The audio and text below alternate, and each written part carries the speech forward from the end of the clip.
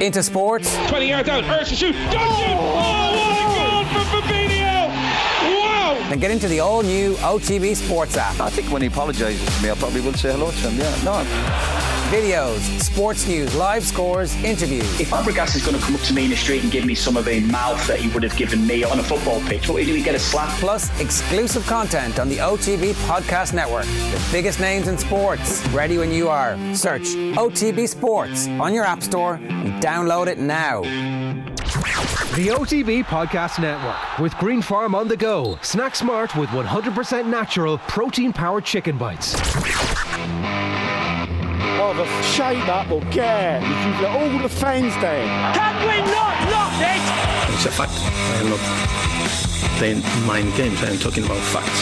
I always said if I was Aladicio, they'd probably say I was more of a tactical genius. They answer questions on anything, religious, politics, health, sexual problems.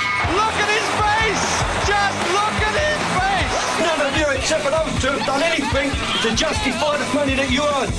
None of you. Disgrace. And I suggest you shut up and show more football.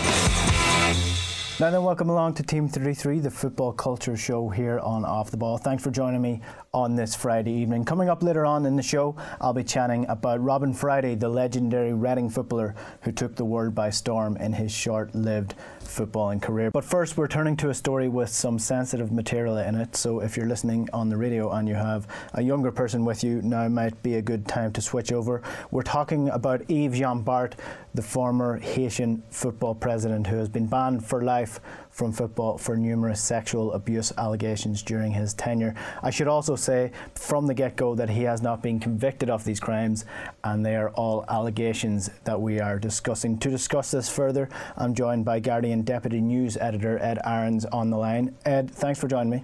Hi, how are you? So this all came about. Essentially, FIFA have banned Jean-Bart for life from football, and their investigation came from a Guardian investigation into Jean-Bart as well. So can you just talk us through the timeline of the story? When did you first come to hear about Jean-Bart and the allegations against him? Well, it was about a year ago, so around, it was the start of March, I think, was first made aware of the allegations.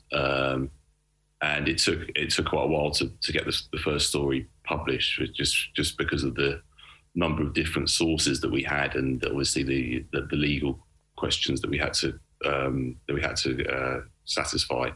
So yeah, it took quite a few weeks of work, and also, liaising with FIFA, and who at first were I have to admit, were quite slow to act on anything, but once a lot of the alleged victims started to come forward, it was quite a difficult process, as you can imagine. But yeah, by the end of April, we managed to get the first story published, which so it was about 6 weeks' work in total.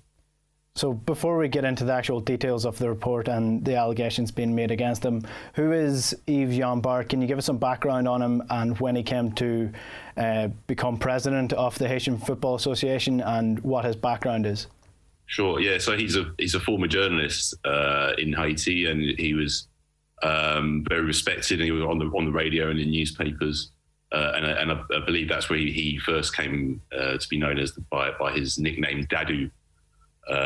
Which is and that was in the sort of 1970s, and then in the 90s he kind of rose up through the ranks of Haitian football, became a vice president, and then in 2000 he was elected as president, and he has served for 20 years until he was banned by FIFA, and it was actually around a year ago, at the end of, I think it was at the start of February, that he was re-elected for the 6th time, which we mentioned in our first story that FIFA's statutes recommend that federation heads are only allowed to serve 3 terms for so it's not dominated by one person potentially. Mm-hmm. But it's not something that they can enforce, and that's what FIFA said to us in the reply. So that was one of the one of the several allegations that had been made against him. That one obviously was easy to prove because he had been there for 20 years, and he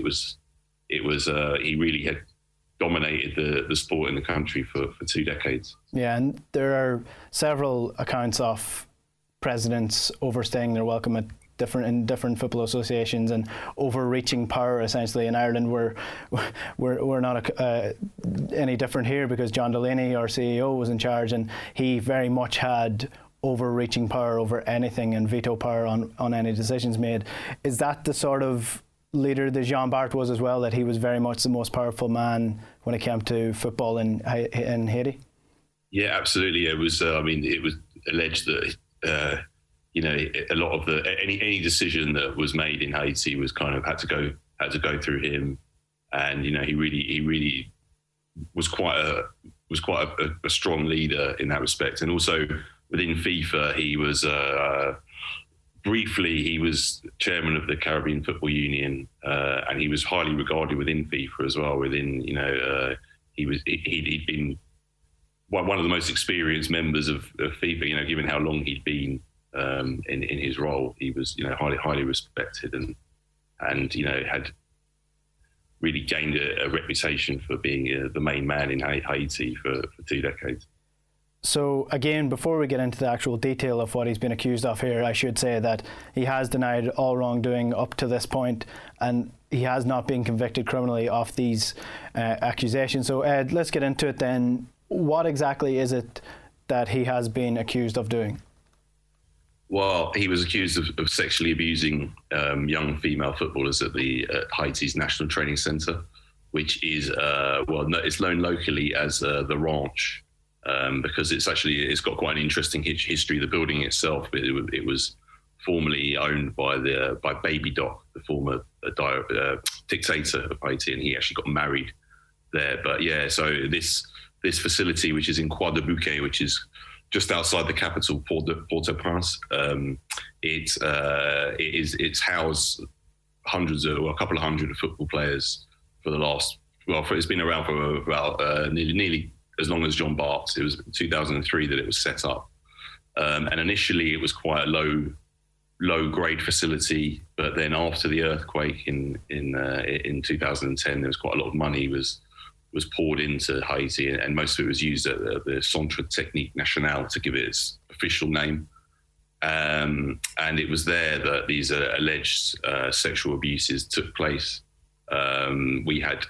In our first story, we had 3 alleged victims who told us how the system sort of worked there, and it was allegedly that a lady who worked at the centre, who is also currently suspended by FIFA, would put pressure on the girls to have sex with Jean-Bart, and there was other allegations that similar sort of stories. That but the striking thing about them was that they all tallied up, and they were all, it took us a long time to get the victims to come forward, and be willing to speak. But it was quite shocking, really, when we put it all together and saw, that there was a consistent line of abuse that carried on for several years.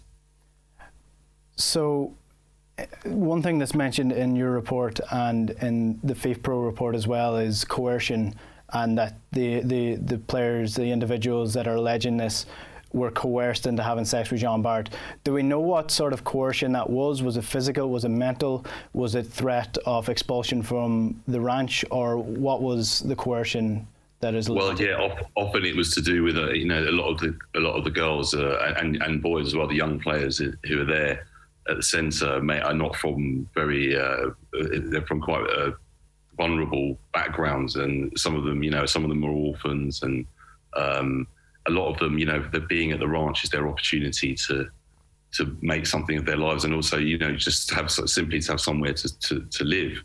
And a lot of them have alleged that, they were threatened with, being kicked out if they didn't do what they want, or that, they wouldn't make a career unless they ceded to what they were asked to do.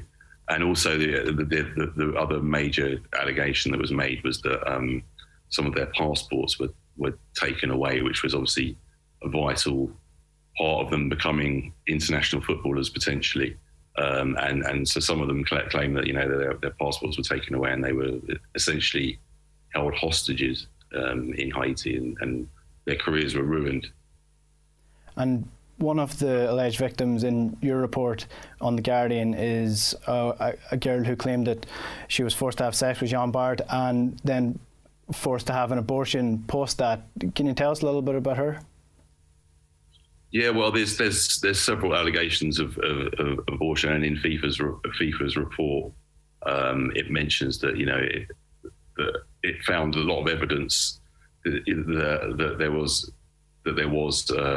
were abortions that took place. I mean, I don't really want to go into specifics about individuals. Yeah.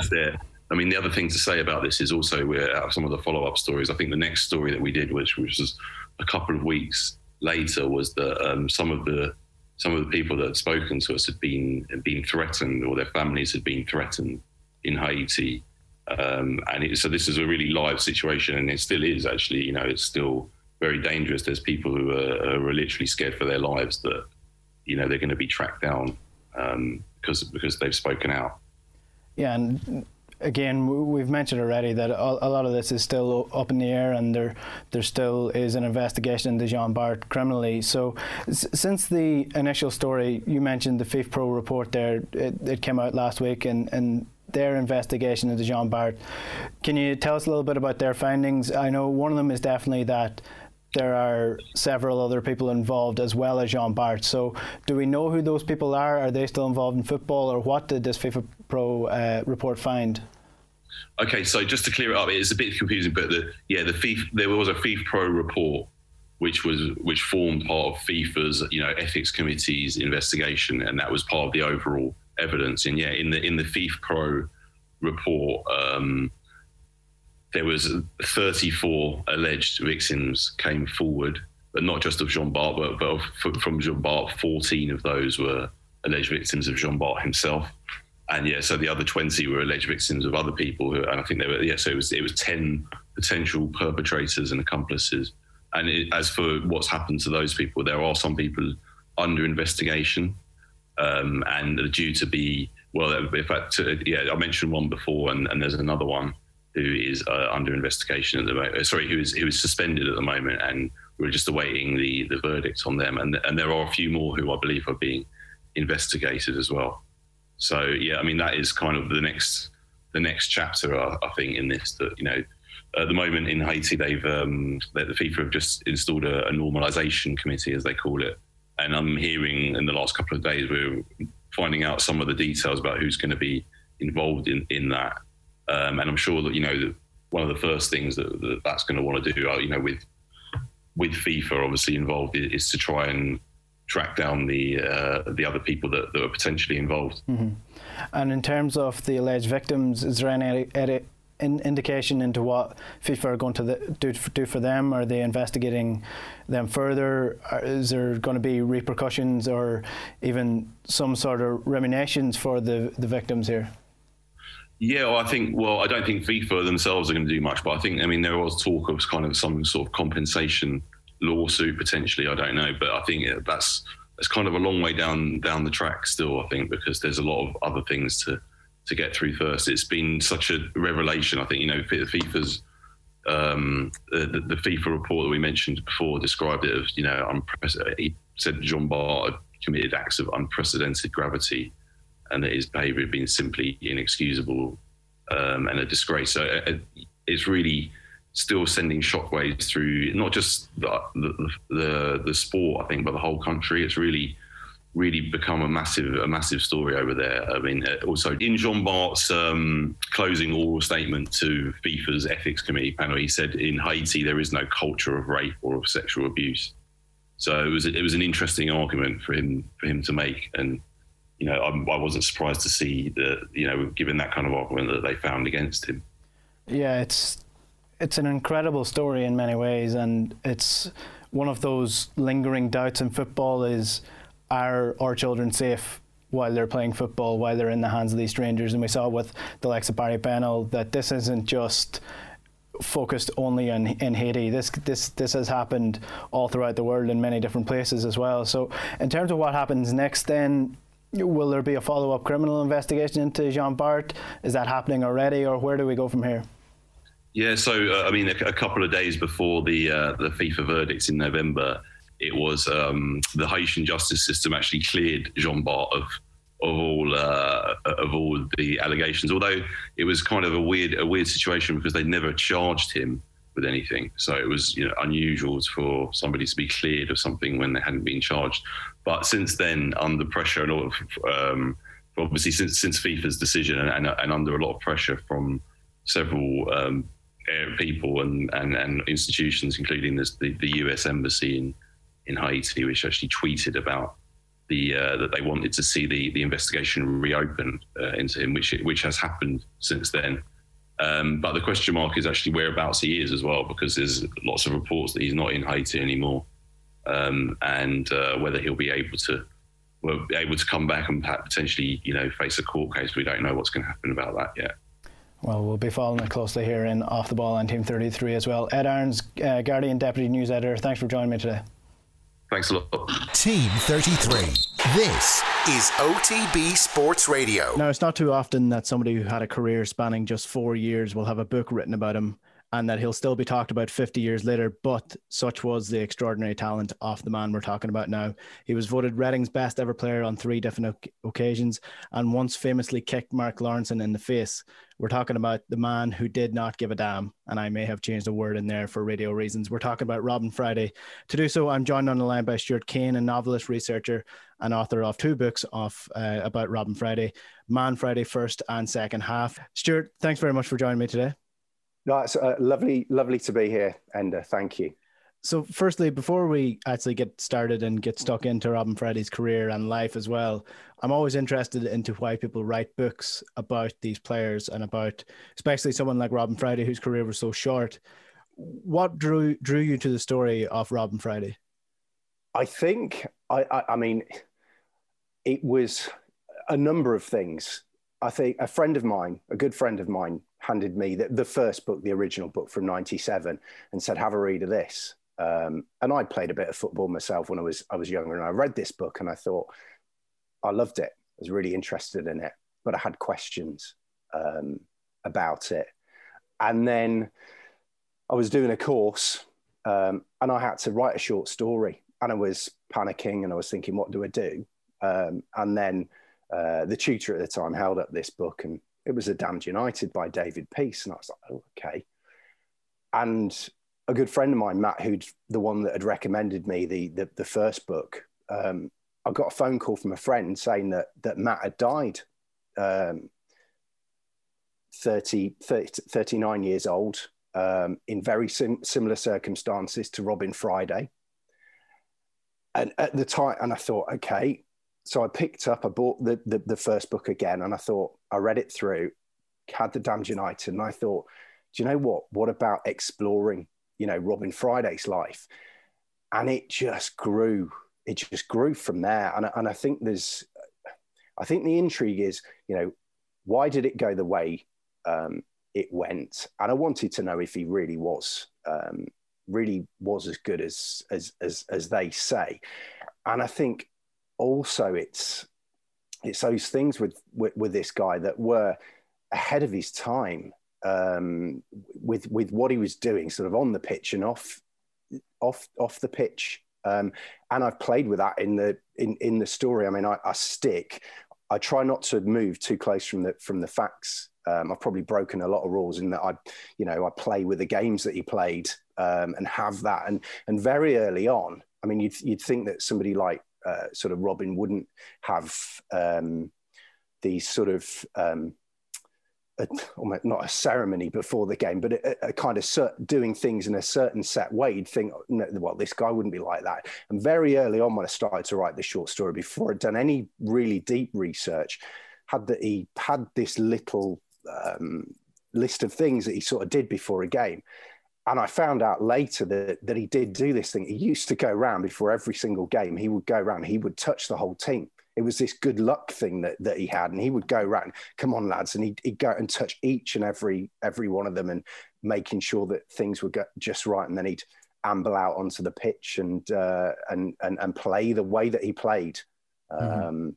And I think it's very much a game of his life, if you like. I've done it in two halves simply because, I mean, who wants a big tome that Man Friday that's 170,000 words long? So it's the first half is his rocky road to the top, with Charlie Hurley and Eamon Dunphy in there, and he has a bit of a double act going with Charlie Hurley, and Charlie Hurley having to control him and keep tabs on him, and treat him with kid gloves. And then the second half is about when things started to change and why they changed, really. I don't think that's any secret. Yeah, I think when I prepare for these interviews and when we're talking about someone from the 70s, 80s, 90s, generally the first thing I do is go onto YouTube and watch loads of highlights and go down a rabbit hole of their career. And you don't have that footage of Robin Friday. And that's something that adds to the myth of him, but also I read a piece that was on, I think it was these Football Times, that called him the greatest footballer you've never seen. And that's sort of the feeling you definitely get from him, but there's so much more to him as well. And I think he was described as, if George Best, in his biography, if George Best was the first pop star of football, he was the first rock star of football. So there's a lot to this man's story. So let's start from the very beginning. What was his upbringing like? He grew up in 1950s England, so working class, I presume, and probably a tough enough upbringing. A tough estate, and his friends, quite a few of whom were a bit older than him. He hung around with them. It was a rough estate, but I mean, in comparison, he was probably nothing compared to them. But he ended up obviously in Feltham Borstal, and at Feltham he was in the wing for those that had substance abuse problems, and then from there, Reading had a look at him when he was at Feltham. Right back then. He played a few games for them, but the manager there at the time was it was Jack Mansell, I think, prior to Charlie Hurley, didn't fancy him, probably because of what was going on.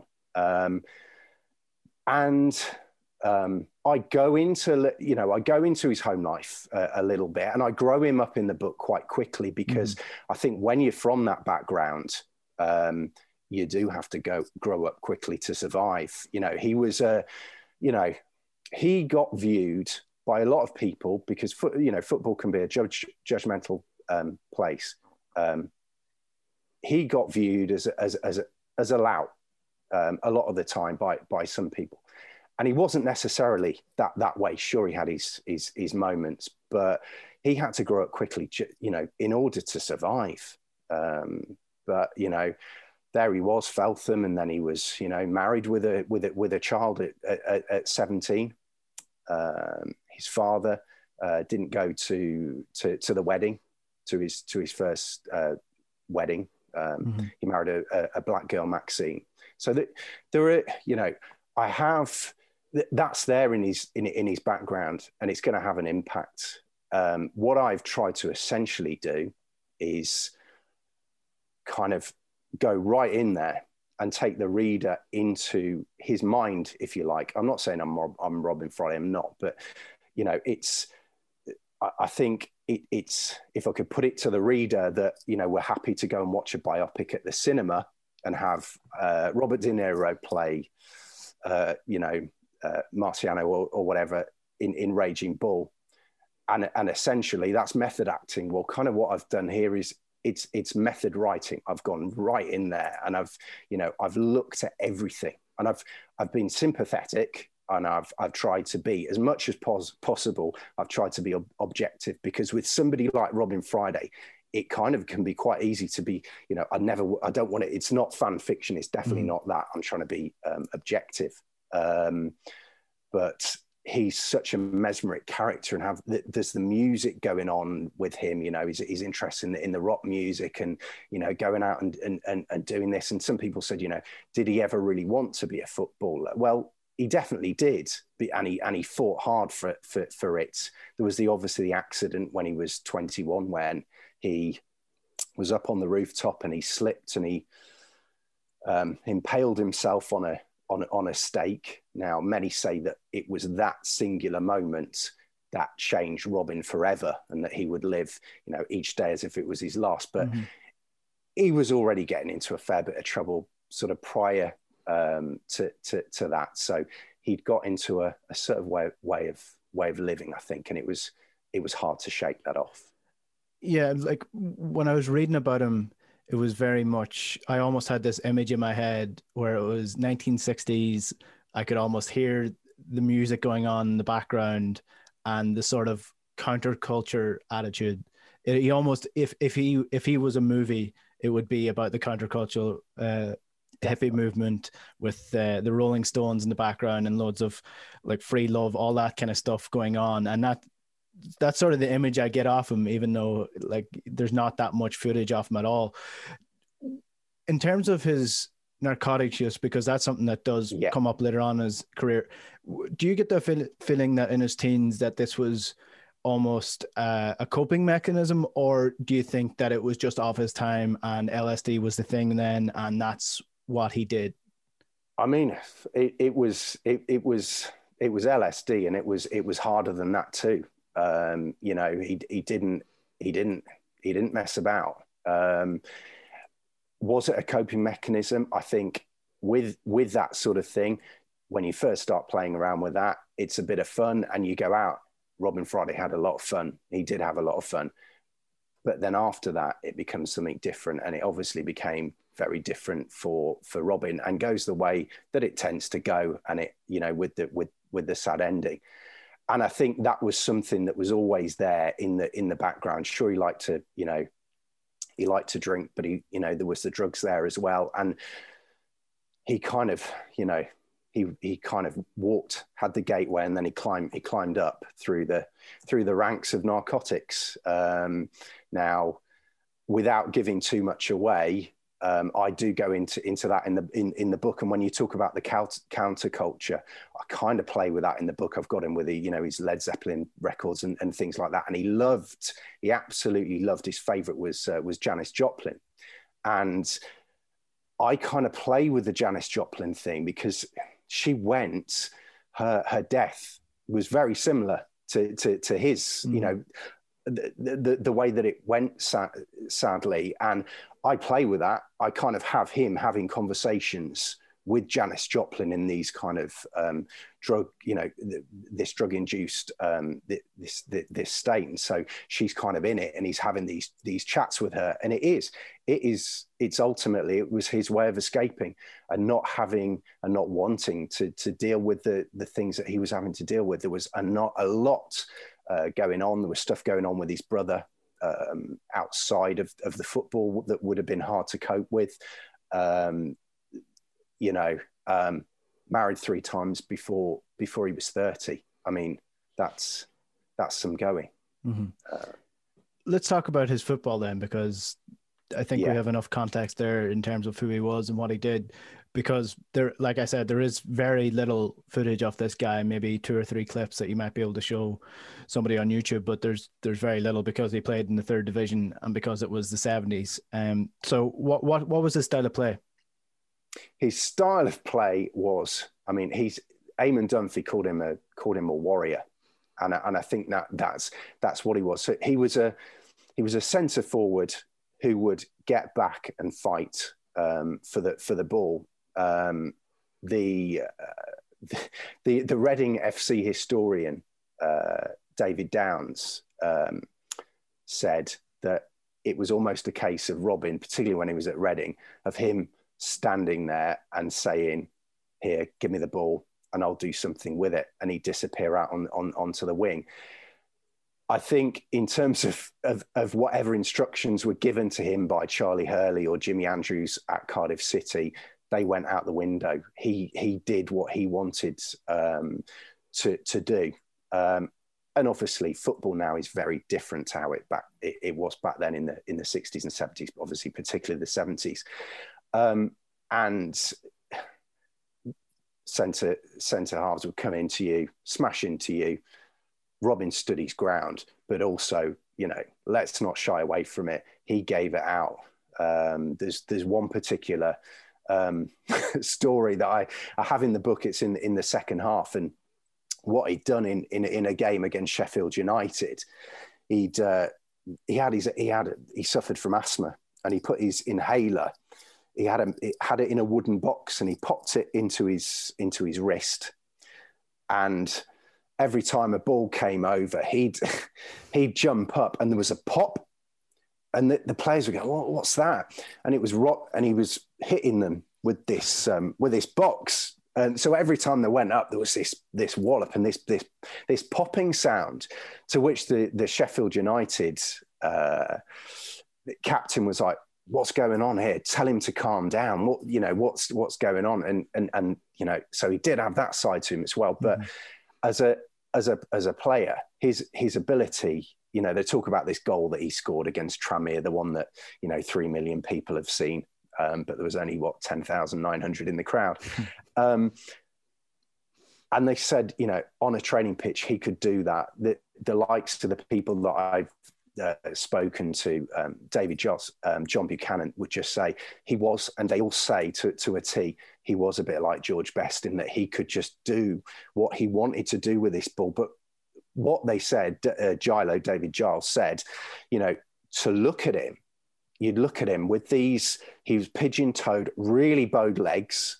He didn't look like a footballer, and the way he moved, but somehow he just had this way of moving, and the ball would almost like would stick to him. He could just, if the ball's up there 7 feet in the air, he can get up to it and he can bring it down, or it's it's skied up into the air. He can control it on a 2-pence piece. It's the way playing the ball off the outside of his foot, apparently, that because they say the way that he was pigeon-toed, the way that he struck the ball gave it that extra spin, which would often sort of confuse the goalies and would give him these sort of magnificent goals. But he enjoyed scoring as much as he enjoyed setting it up for teammates. He'd go in there and take the flak. I think if you've got a guy that, I think he was 5'10", and he'd get in there very early on in a game, make himself known. And once you'd done that, people quite often wouldn't want to go near him again, whether it was a kiss or a pinch or, what have you. Technically his ability was up there. His pace wasn't the best in the world. And that was simply to do with his physical attributes, should we say, with his legs and things. But in terms of putting the ball about and passes and his vision, it was his vision. People would say that he was 3 or 4 steps ahead of everybody else. And he was quite well known for having a go at the other players, saying, why are you doing that? Why aren't we doing this? So, he was a very intelligent footballer. One thing that sometimes said, his positional play wasn't the best, because it was a case of the manager would say, I want you there. When we're doing this at a free kick, go and do this. But he wouldn't do that. He had his own way of doing that. So. Yeah, he was a big man as well, so he could throw himself about if he wanted to. One thing that interests me there is that often when you're talking about the best players like George Best, Johan Cruyff, these players, people always think it's their talent with the ball and what they can make the ball do, but often it is that they can make decisions a lot quicker in their head and see things a lot faster than other players. And that's something that's always said about Lionel Messi, that he is about 10 seconds ahead of everyone else. In terms of his ceiling and where he could have gone, this is, for context, this is 1970s. So the third division isn't actually that outreachable to the first division. The likes of Leeds went from the second division up and won the league the following year. So in terms of his raw natural ability, apart from the off-field stuff that's going on, do you get the feeling that he was good enough to play probably first division football? I do. I really do. But if I can put that into context as well, things would have to have have changed in order for that to happen. I mean, if I just read a quote of Robin's, and this is him sort of setting, this was taken from February 1974, and in an interview, and he says, "I reckon I've got 12 years in football from now. After that, I can't think that far ahead. I suppose, like everybody else, my ambition must be to play for a first division club. If you don't think like that, there wouldn't be any point in being in the game." And if I can, that's what he wanted. But also if I can qualify that, Jimmy Andrews, knew a lot about football. And he said that Robin Friday was a player that was quite often in the international class. Now, there were Welsh internationals at Cardiff at the time. And if I can steal another quote from a player, Jack Witham, who played for Liverpool, played for Cardiff City, and played with Robin at Reading. And Jimmy Andrews phoned him prior to signing Robbie for Cardiff City, and he said, "What about this player? What about Robin Friday?" And he said, "On ability alone, Liverpool Football Club should sign Robin Friday. But with everything else, if Cardiff City signed him, they'd regret it within a year." And sadly, that was the case. Jimmy said, and quite a few of the other lads said, if somebody would have got hold of Robin at 15 or 16 and taken him under their wing and looked after him and kept him away from certain influences on his life, then that would have changed it. He could have been a first division footballer. They talk about, I mean, people say he could have been an England international. Well, there was a lot going on with the England team at the time, and taking into account Robin's pace, you've got to think about that. But ability, if it's about ability, he had it all. Could they have found a role for him perhaps? But yeah, he could have played first division football, no doubt, ability wise, and that's coming from a lot of different people who played at the top as well. But yeah, so it's that discipline. He didn't have the discipline. Yeah, so that's Liverpool European Cup winners multiple times in the 70s as well. So you're talking top of the top. Let's talk about the sidetracks then, and what was distracting him from football and why he didn't make it to the higher level. What is going on with him during his career at Reading and even in Cardiff as well? The Cardiff move seemed to be a disaster for everybody. Yeah, it did. I mean, things were started. I mean, going right back, he got into a certain way of living, and that was going out and essentially, living like a 1970s rock star. Who was earning 50 quid a week when he was at Reading. So you've got that going on. You've got things happening to his brother legally with the police and stuff off the pitch. You've got Robin getting into trouble off the pitch as well, nights out in Reading and things. The drugs obviously play a part to mask it, if you like. And then, the girlfriends and what was going on there. I think he tried to do too much too soon. With the drugs, that's a driver really. In terms of physically, he was a very, very strong character. You've got to think he was asthmatic as well, and then he's doing all this stuff. On the side, which, as I said before, it's fun to start with, and then once you go in that, you're going into dark places, and if you haven't been in those places, it's very difficult to understand it. And he definitely went there. There was all sorts going on. He had his first daughter, his second daughter. The move to Cardiff was, like you say, it went wrong. It went wrong for everybody. Cardiff was and is a very proud football club, and they had certain expectations. Obviously, Robin turned up on his first day to sign there and got nicked by the British Transport Police, and it kind of went downhill from there. yeah, I think he just spread himself too thinly. I think you can do it for a certain while, and he did, which is why his career, but kind of, it was like a meteor, really. And which is why he went that way. He did. I mean, he walked out in Cardiff on the 20th of December 1977, but actually, and I talk about it in the book, he actually went back to speak to Jimmy Andrews to try and get back in, because he changed his mind, which again goes against that. The guy didn't care. Now, obviously, there were times he didn't care. But he definitely did, and I think I talk about that in the book. I mean, I definitely do, in that you don't do the things that he did to himself if you didn't care. Obviously, he didn't at times, but he definitely did. It's quite a sensitive issue, but do you get the feeling that there was mental issues there for him? At any stage? I think without a shadow of doubt. I mean, we're far more open about it these days, and we'll talk about it, and it's great that footballers now will come out and talk about it and share their issues, and there's some great advocates for that now in the game.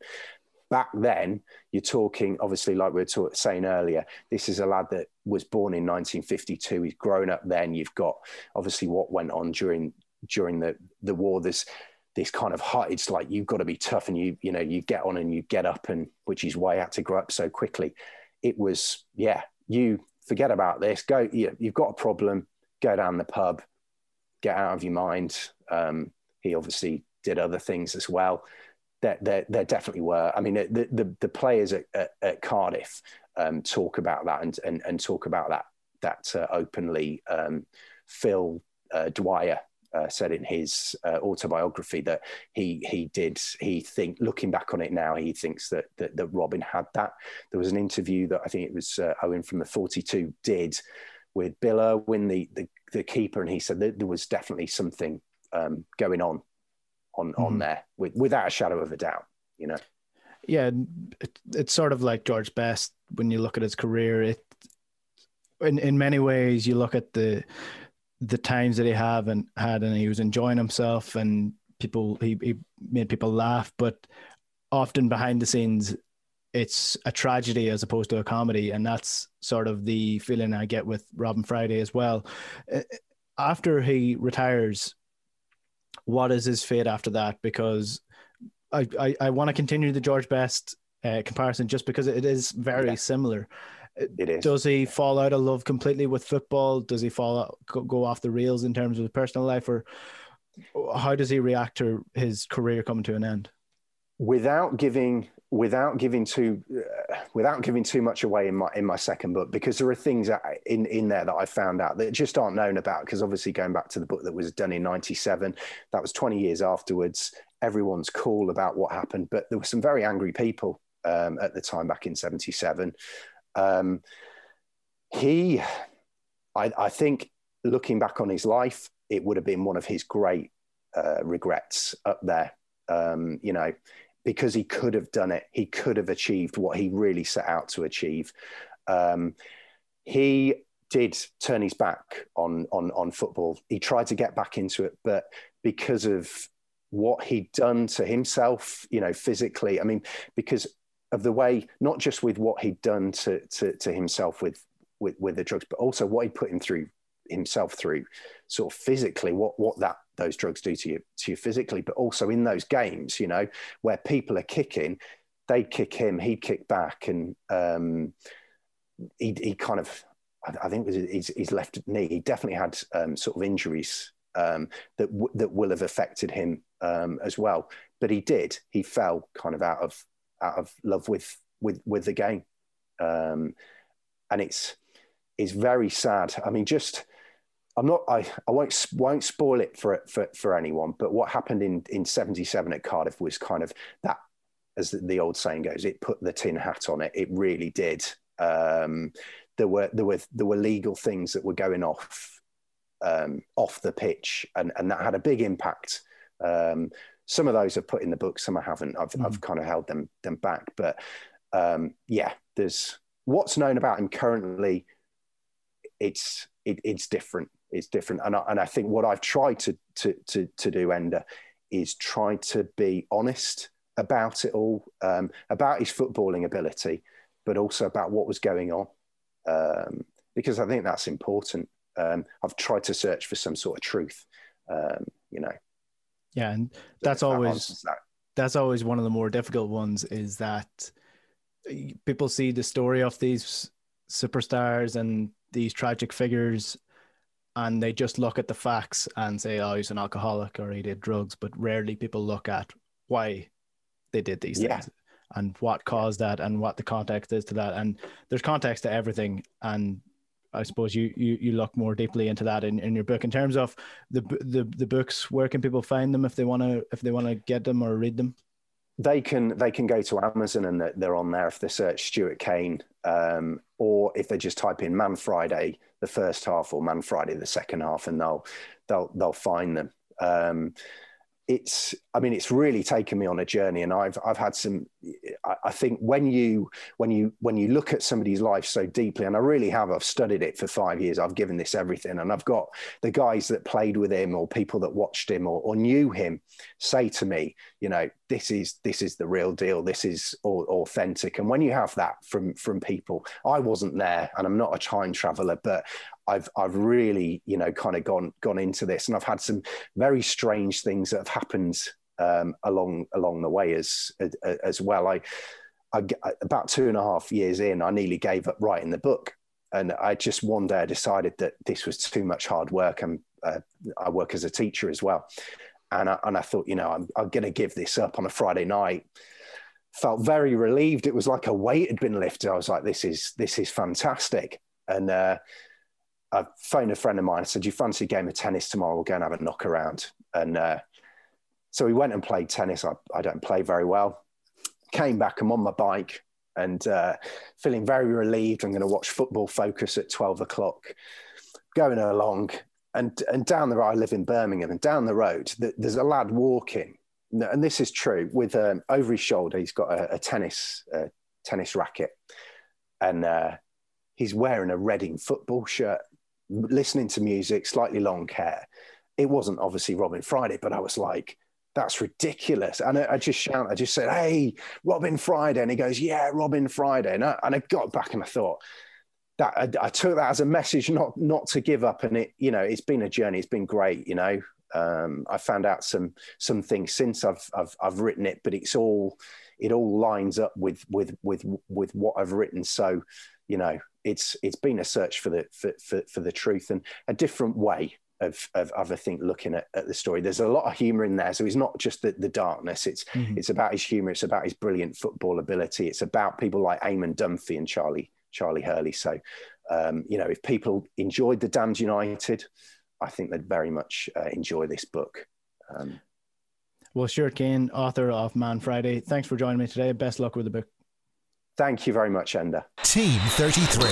This is OTB Sports Radio. Now, welcome back. So that is all we have time for on Team 33 this evening. As ever, thanks to you for listening. And if you missed any of that chat, you can find it in the OTB Podcast Network. Just search Team 33. You can subscribe there and get notified every time there's a new episode live. It's all also available on the YouTube channel as well, youtube.com/Off the Ball. The chat about Robin Friday and the chat with Ed Aarons earlier on in the show is also up there as well. If you want to listen back to all of that, you can get them in the usual places. We'll be back again, same time, same place next week. But until then, take away Johan.